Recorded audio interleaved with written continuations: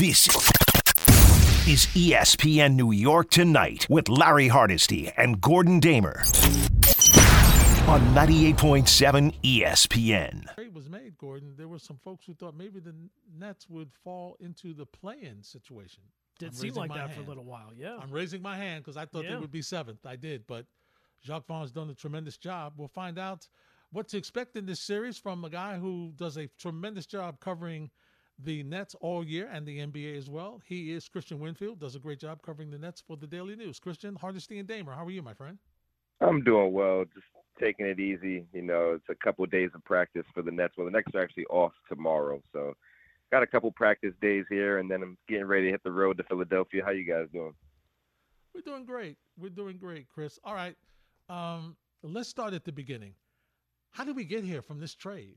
I mean, when you and I, we've spoken a couple of times. When that trade was made to get rid of Durant and Kyrie Irving, I don't think a lot of people expected the Nets to be in the sixth spot. I know I did. No, you know, and Jacques Vaughn said something pretty profound not too long ago. He said if you take a look at the teams that are under us in the standings, they all have that superstar caliber player. And we're the ones here who locked in the guaranteed playoff spot. Meanwhile, the Hawks and the Heat are playing for, you know, the 7th seed right now. So it goes to show you just what kind of coach Jacques Vaughn is to be able to kind of take, you know, we talked about last year and how kind of the Nets just had a flurry of just never-ending things happening. And then something similar happens this year where, you know, 7 games in, Steve Nash is out, Jacques Vaughn is in, and then couple weeks go by, Kevin Durant gets hurt, Kyrie Irving requests a trade, and now you've got a whole new starting 5 kind of in a week span. And that team at that point was 12 games above 500, and their goal, you know, when Sean Marks spoke to the media that day after the trades, I asked him, hey, do you feel like this is still a playoff caliber team? Is it your expectation that this team is still going to be in the playoffs at the end of the year? And he said yes, and credit to the Nets. Here they are. You know, this is a team that is leaning on what it does well, which is play fast, get up a lot of threes, play defense, you know, and live with the results, you know. And Jacques Vaughn has done an amazing job in just getting these guys all on the same page. That's been the biggest thing all year since the trade deadline, right? You know, it's got a lot of talented guys, but even just boiling it down to the language, guys refer to different plays using different terms in different systems, right? So what Mikal Bridges was calling one play, Spencer Dinwiddie was calling something else in Dallas, and the Nets had a totally different, you know, phrase for it here in Brooklyn, and now everything has been streamlined. Jacques has been just trying to keep things as simple as possible, and it's worked. This team is playing to their strengths, right? They're playing fast. They're trying to defend all 5 positions. Granted, the task ahead of them is stopping Joel Embiid, which, I mean, I don't think anybody's found a way to do that so far, but credit to this Nets team, they feel like they have an opportunity to make it a competitive series, right? And that's all you can ask for. All right, so you hit on it there, Kristian. How do they plan to at least attack Embiid? Whether or not they're successful, we'll leave that for another time. But how do they plan to go about it with Embiid? You know, this is what I wrote about for the New York Daily News today. You know, Joel Embiid averages close to 33 points a game.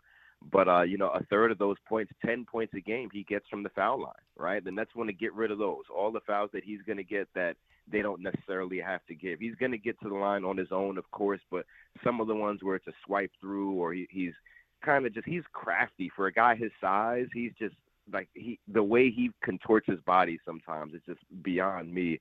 And the Nets are very aware of that. So they're trying to not let him get to the line as much. And it sounds like it's easier said than done, which, yes, it is. But when you consider a third of his points are coming with nobody guarding him, and he's shooting 86% from the foul line, right? So the Nets are well aware of that. They want to limit those attempts, but also they're going to show different coverages. And, you know, Mikal Bridges said something along the lines of, you guys will see on Saturday. We don't want to show you too much.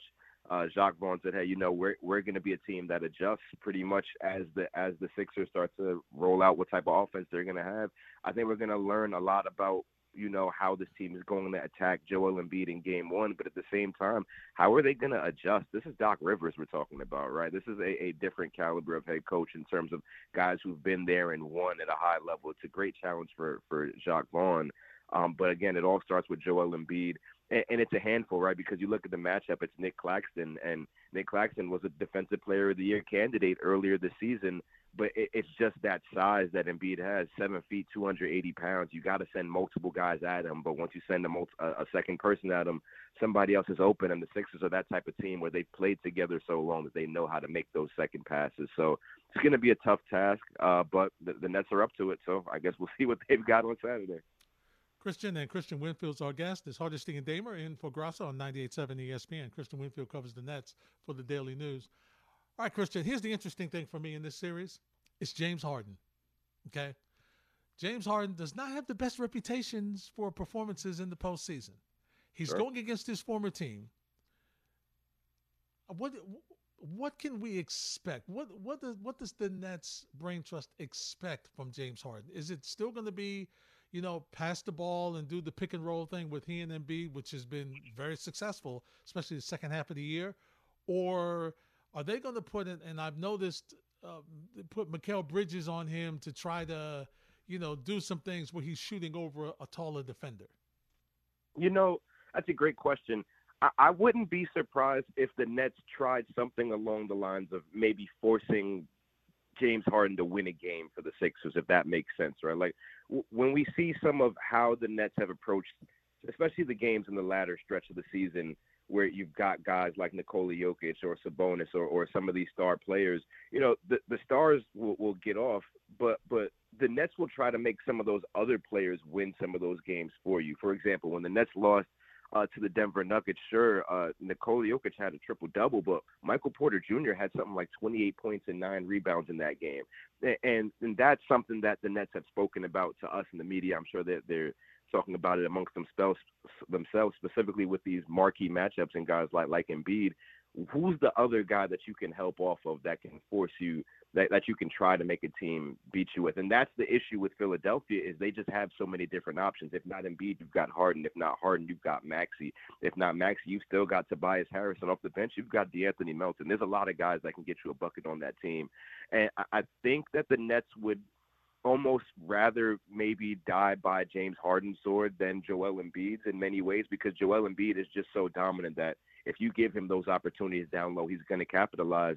To your point, we've seen Harden come up short in the playoffs. We've seen him, turn the ball over for stretches at a time, go cold when it matters, right? So I wouldn't be surprised if the Nets are kind of playing some sort of, or at least switching in and out of different types of defensive looks that maybe make James Harden feel like he's open, and really they're playing into his hand, really he's playing into their hands.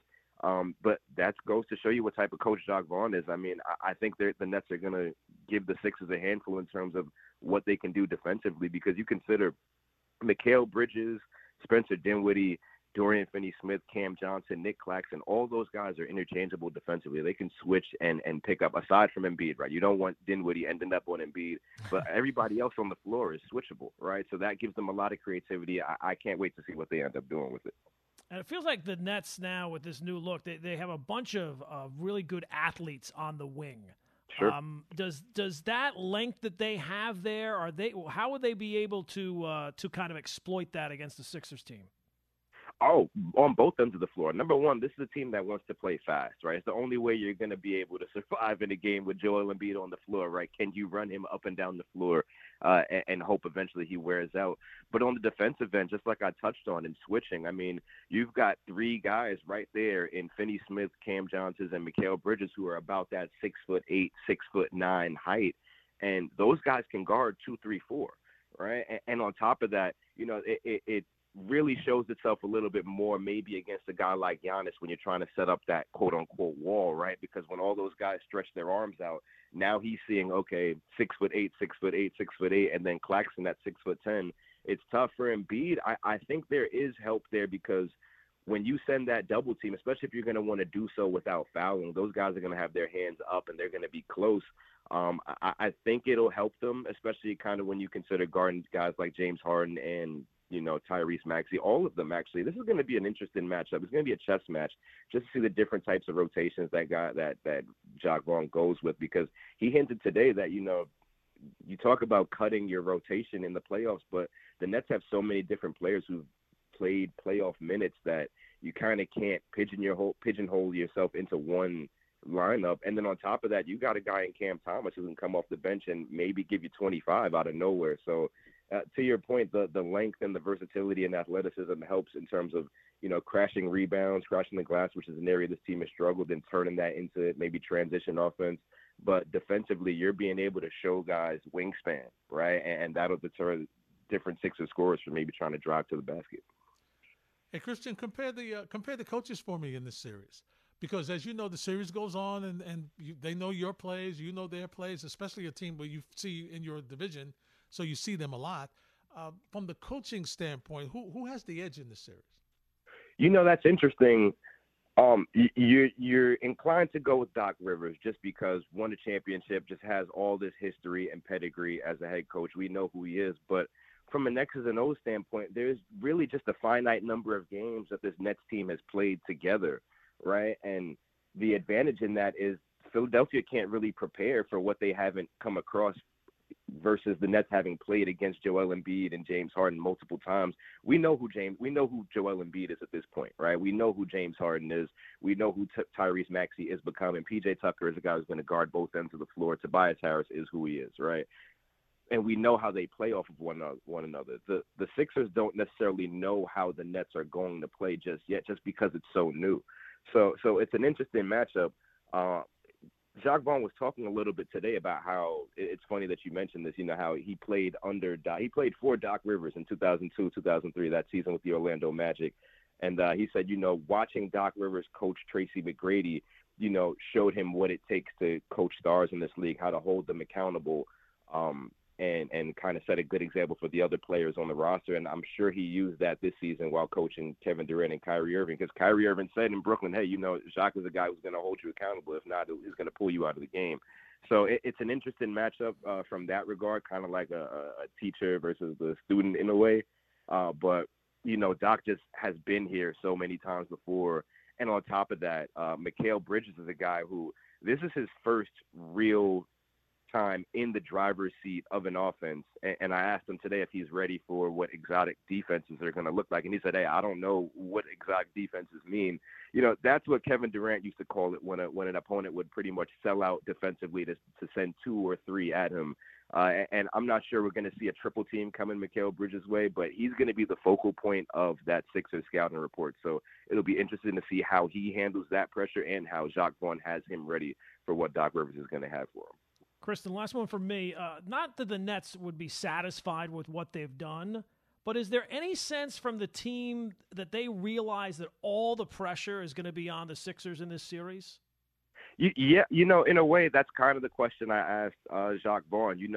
It felt like the entire organization could just take a breath and exhale once they locked up that 6th seed, right? Because to have gone through the season they went through and to still finish in a space where you don't have to compete. Like I said earlier, there are 4 teams right now with bona fide franchise pillar superstar players that are in the Eastern Conference that don't have their playoff seed locked in right now, and the Nets aren't one of them.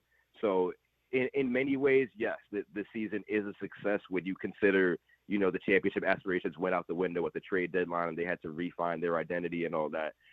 But this team still feels like it's not a series that's been decided yet. They feel like there's a win to have here. And, if they're able to go to Philadelphia and steal a game, coming back to Brooklyn, I think that would give them enough momentum to feel confident that they can beat the Sixers team. So these first 2 games are going to be really interesting. Now, actually securing that win is a different animal than the idea of winning on the road.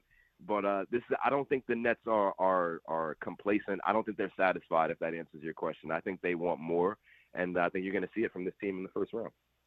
Kristian, we understand the starters and everything. Who's a player that's under the radar, who, if he can perform well, gives the Nets another weapon, a fighting chance that we're not thinking of right now when we look at the starters or the matchups in this series?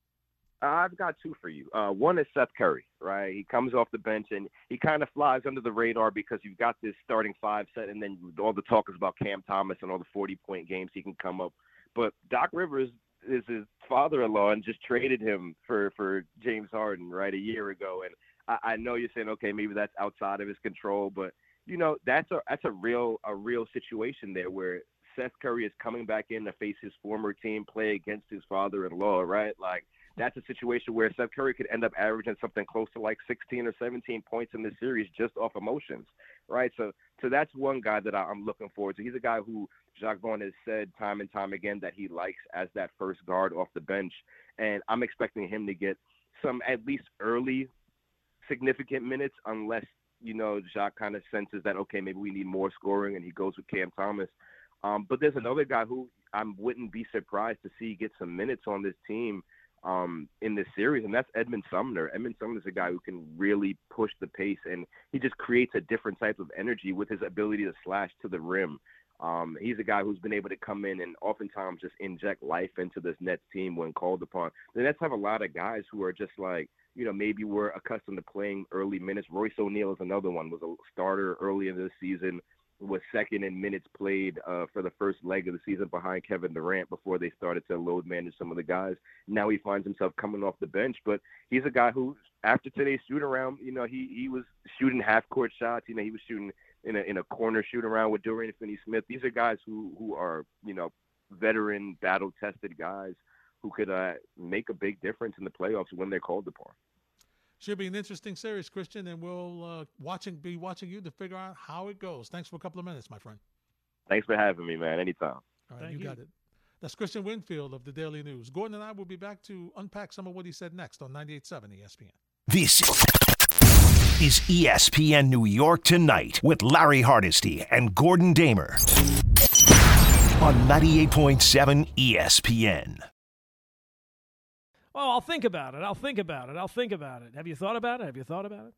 They're trying to wear you down. No definitive answer on either side. No, they're trying to wear you down, Gordon. they're very successful at it. So eventually they'll get to Disney right. World. They just got to be right once. Exactly. And that's what the Jets are hoping. Eventually, Aaron Rodgers will have that press conference at Florham Park where he can say, "Here, I made it." And to find out what the latest is going on there, we turn to friend of the show. I haven't had a chance to talk to him for a while, but I know he's been on with Gordon a lot. He is the SNY NFL insider. He's Connor Rodgers. Connor, Larry Hardesty, and Gordon Damer. How are you? I'm good, guys. Thanks for having me. How are you? We're doing great. All right, Connor, what's the latest? Yeah, listen, I wish there was an update here as these two sides stare each other down. I think it's funny to watch how differently they've handled it publicly, whether it's Joe Douglas on a stage yelling that Aaron Rodgers is coming to town, and then you look at the Packers all the way up at the top with their president saying, that, hey, Joe Douglas and Brian Gutekunst are talking. Talks are ongoing. So this thing has dragged out a lot longer than anybody expected. But when you look at it, quite simply, guys, there's no deadline until really the NFL draft. That's our next deadline, where the Packers want, obviously, capital in this year's draft so they can use those draft selections to help the quarterback they're moving forward with in Jordan Love. And obviously the Jets are being stingy here. They're not offering 13. That's never going to happen as far as I know. They have picks 42 and 43. I'm not convinced they would package those picks in a trade. I think one would be offered, and that's still a top 50 pick that Green Bay would have in this draft. And then when you look at the 2024 compensation, the conditional terms are going to be very, very detailed in that. Does it start at a third-round pick and it can make its way all the way up to a first-round pick? That's what I'm personally expecting or thinking makes the most sense. It could escalate on stats and playing time. It could escalate on if Aaron Rodgers is with the team longer than a year. It can escalate on something as far as a conference championship or Super Bowl appearance. So I think the structure of the deal is not overall exactly hard to figure out. It's just a matter at what point are the Packers ultimately going to cave to what the Jets have been holding firm with for so long. Connor, if I gave you three options, at the draft, shortly after the draft, or well after the draft, where would you be putting your money on when this eventually gets done? At the draft. I just think and I know some people don't agree with that, I just think Green Bay needs to get an asset in this year's draft, because if you don't, and you bet all because this deal's going to get done eventually, right? He is owed a $60 million signing bonus. Green Bay is not going to pay that. And I know it's not due until, the end of summer, but they don't want this to linger as they move towards a new era as well. So I think when you look at it, I would think there's motivation there by Green Bay to want that draft asset in this year's draft that they've had conversations about, and then you get the deal done so you can use that this year. Because if all your picks are in 2024 and beyond, well, the Aaron Rodgers-led Jets are expected to be a pretty good football team. So you're actually devaluing the assets you're getting back, assuming those picks are at the end of the round, barring him getting hurt or something going catastrophically wrong. So I do think there's motivation from each side to get this done before the draft. But right now it feels like they're content dragging it out these next couple of weeks. Connor, how much of a role does Aaron Rodgers have in deciding what the compensation is? As an example, if he says I'm playing for 2 years, does that change what Green Bay wants from the Jets?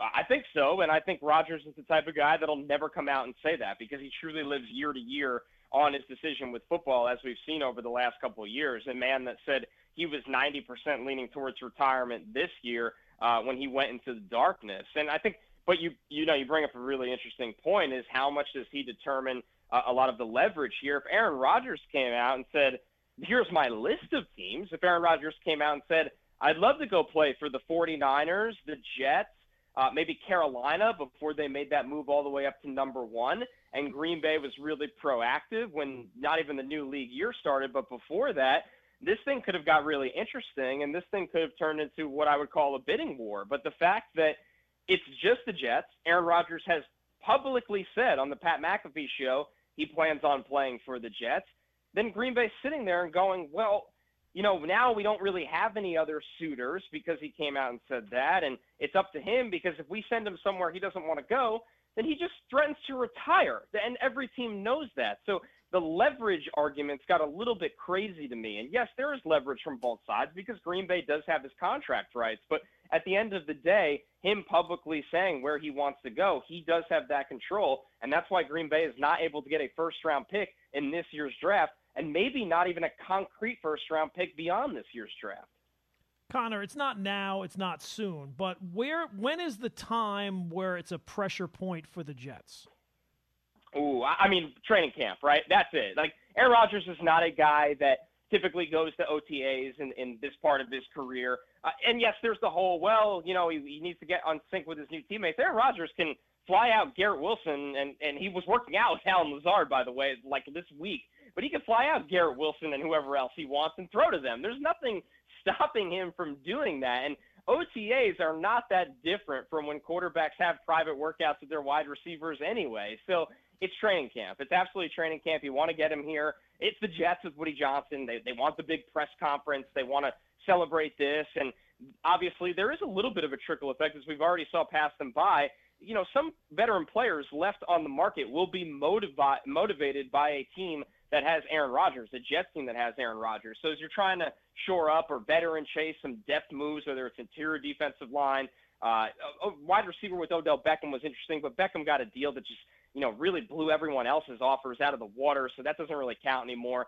But I think it's absolutely training camp right now. Connor, how much pressure's on Joe Douglas here, not only to complete this deal, and as Gordon said, even the Jets can't mess this up, but to complete this deal, but also to make sure that you have the right complementary pieces to make this work. Because here's the pressure: when he walks in the door, they're expected to be in the Super Bowl, Connor.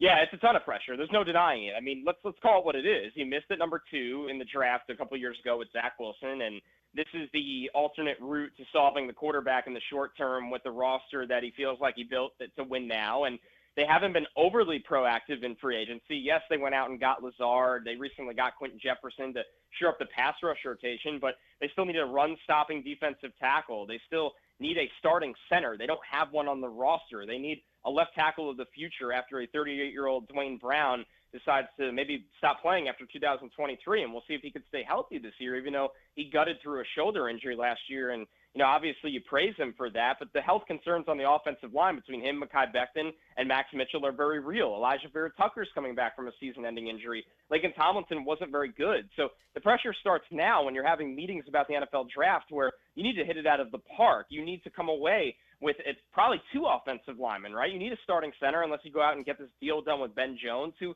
missed time last year. So you'd still need a center in the draft. You probably maybe need a depth piece at running back. You obviously might need to add to the back end of your defense because you have 2 strong safeties. How are they going to complement each other? So this is a good roster, but there's a lot of work left to be done. And the Aaron Rodgers trade, being on hold right now shouldn't stop them from doing the rest of gathering the rest of those pieces. And that's why this draft, especially having currently 3 picks in the top 50, I ultimately think it'll be 2 picks in the top 50, is monumental. We're talking with Connor Rodgers here about the Jets, but also, of course, about the NFL draft. To shift to the Jets pick at 13, and I got to give Connor credit. I mean, it feels like years ago, but it was months ago when the first Aaron Rodgers, bubble started to pop up with the Jets, and you said back then, no, the Jets won't give up that 13th pick. They won't trade their number 1 pick for him, and you were absolutely right, and they won't. But who do you think the Jets end up tabbing with that 13th pick? Who do you have eyes on there? I think the top of the offensive line class, I don't know if a guy like Peter Skoronski will make it to them, but Paris Johnson, the tackle from Ohio State, Broderick Jones, the tackle from Georgia. I'm curious to see how they view their in-house group right now because there's a guy like Darnell Wright out there that's going to go in the top 20 picks. He's a true right tackle only. So do the Jets look at their situation and go, you know what, we'll take Darnell Wright because we like the talent, and we'll have Becton and Dwayne Brown figure it out on the left side amongst each other in camp, depending mostly on health with those 2 guys. So I think the top of the offensive line class makes a ton of sense, but I wouldn't ever rule out edge pass rush. This is a Robert Saleh-led football team. You look at the units he had with the 49ers. Carl Lawson was good last year. He wasn't great. Bryce Huff, they had a limited role. He was really good in it, but can he take that next step and be a 3-down player? They don't know that yet. Jermaine Johnson, first-round pick of last year. Solid as a rookie, not spectacular, but a lot of edge rushers don't really come out of the gate firing in their first year. So the Jets with Robert Saleh, they will always be thinking 2 years ahead with the edge pass rush class. This is a pretty deep group, so I wouldn't rule that out yet. But Joe Douglas has been trying to rebuild this offensive line 5 across for a couple of years now. They're not done yet, and that seems to be where the value of that top 15 pick stands. Connor, I have a question that's going to make you laugh. Ready? Let's do it. Where does Zach Wilson fit in all this? You did get me on that. Yeah, I know. It's the golden question. And listen, let's be real. There's a history here with Joe Douglas not waving the white flag on draft picks, right? And he'll limit their roles. I mean, you look at them missing on Denzel Mims, but never cut or traded him, just got other wide receivers to play over him. You look at them, unfortunately, it's due to health, but it still counts as a miss. With Mekhi Becton, you go out and get other players that can hold the 4 down at tackle. I mean, there's deeper examples as well that from later rounds.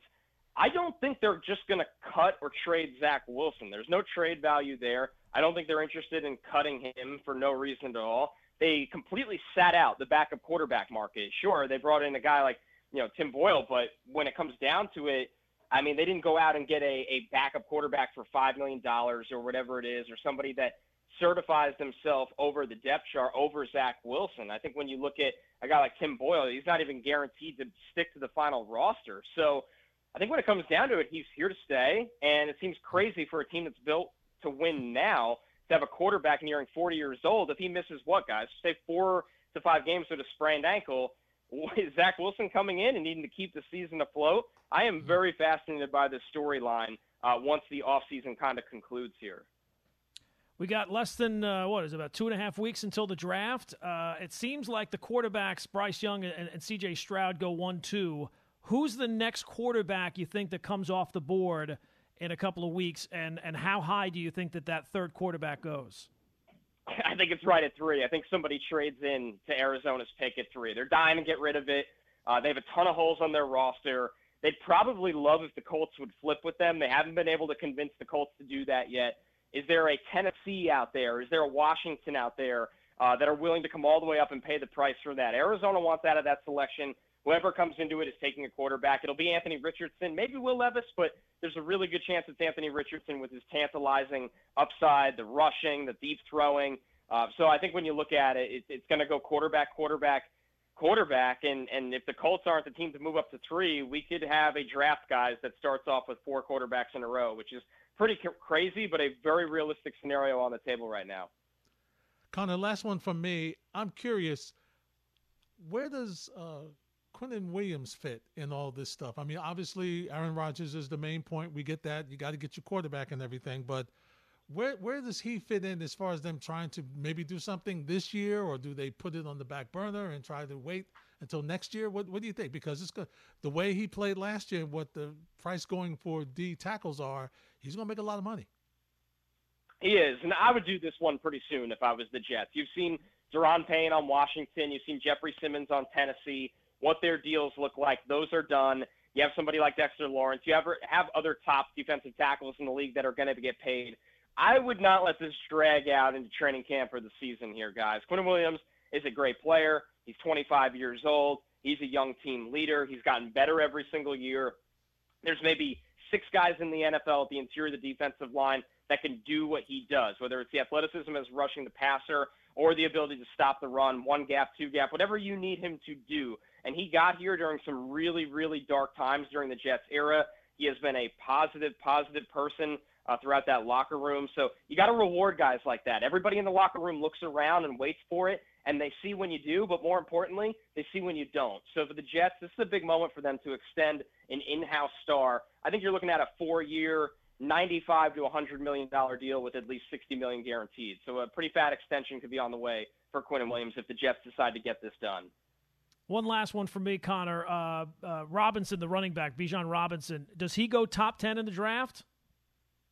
Man, that would shock me. He's a great player.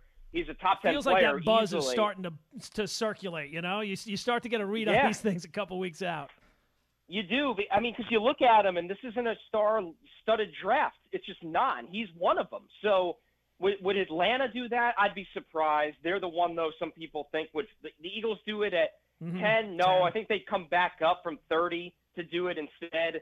I don't think top 10, but I think he could have a team trade up into the top, I'll say 23 picks and go off the first round. And because he's just a no-doubt top 5 player in this draft and a safe pick that'll bring playmaking in a class that doesn't really have a ton of it at running back and wide receiver at the top.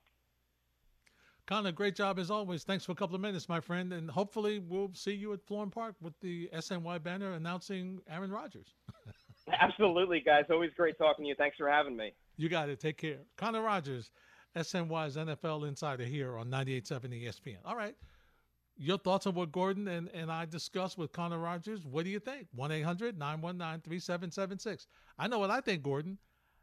I'll share it with you in a minute on 98.7 ESPN. This is ESPN New York Tonight with Larry Hardesty and Gordon Damer on 98.7 ESPN.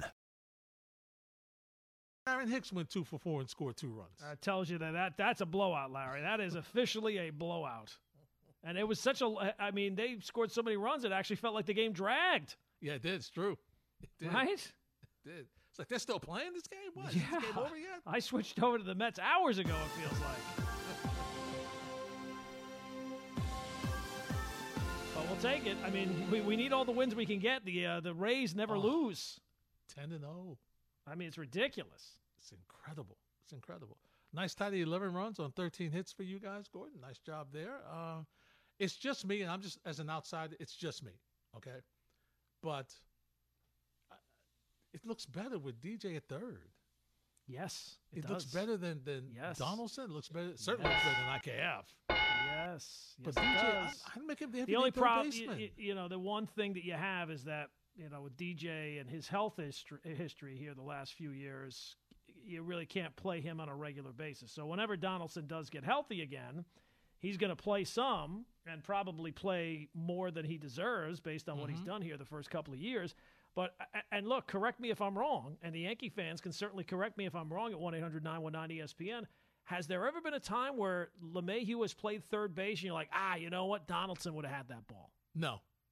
I'm not even a fan of that. Right. I mean, there's never been and they talk, the Yankees talk, his defense. I don't know. It's good defense. I'm not telling you it's bad. He's not a butcher at third, but I've never seen a play that he made that I'm like, well, DJ would not have gotten that one. And see, because he's not hitting, his defense has to be spectacular for you to pay off the dividend. Right. That's the other side. He's got to be Brooks Robinson after some of those at-bats. So And he's not. No. And look, his defense was fine, but this thing about the Yankees, he was a Gold Glove. He didn't even get nominated. He wasn't one of the top 3 people. No.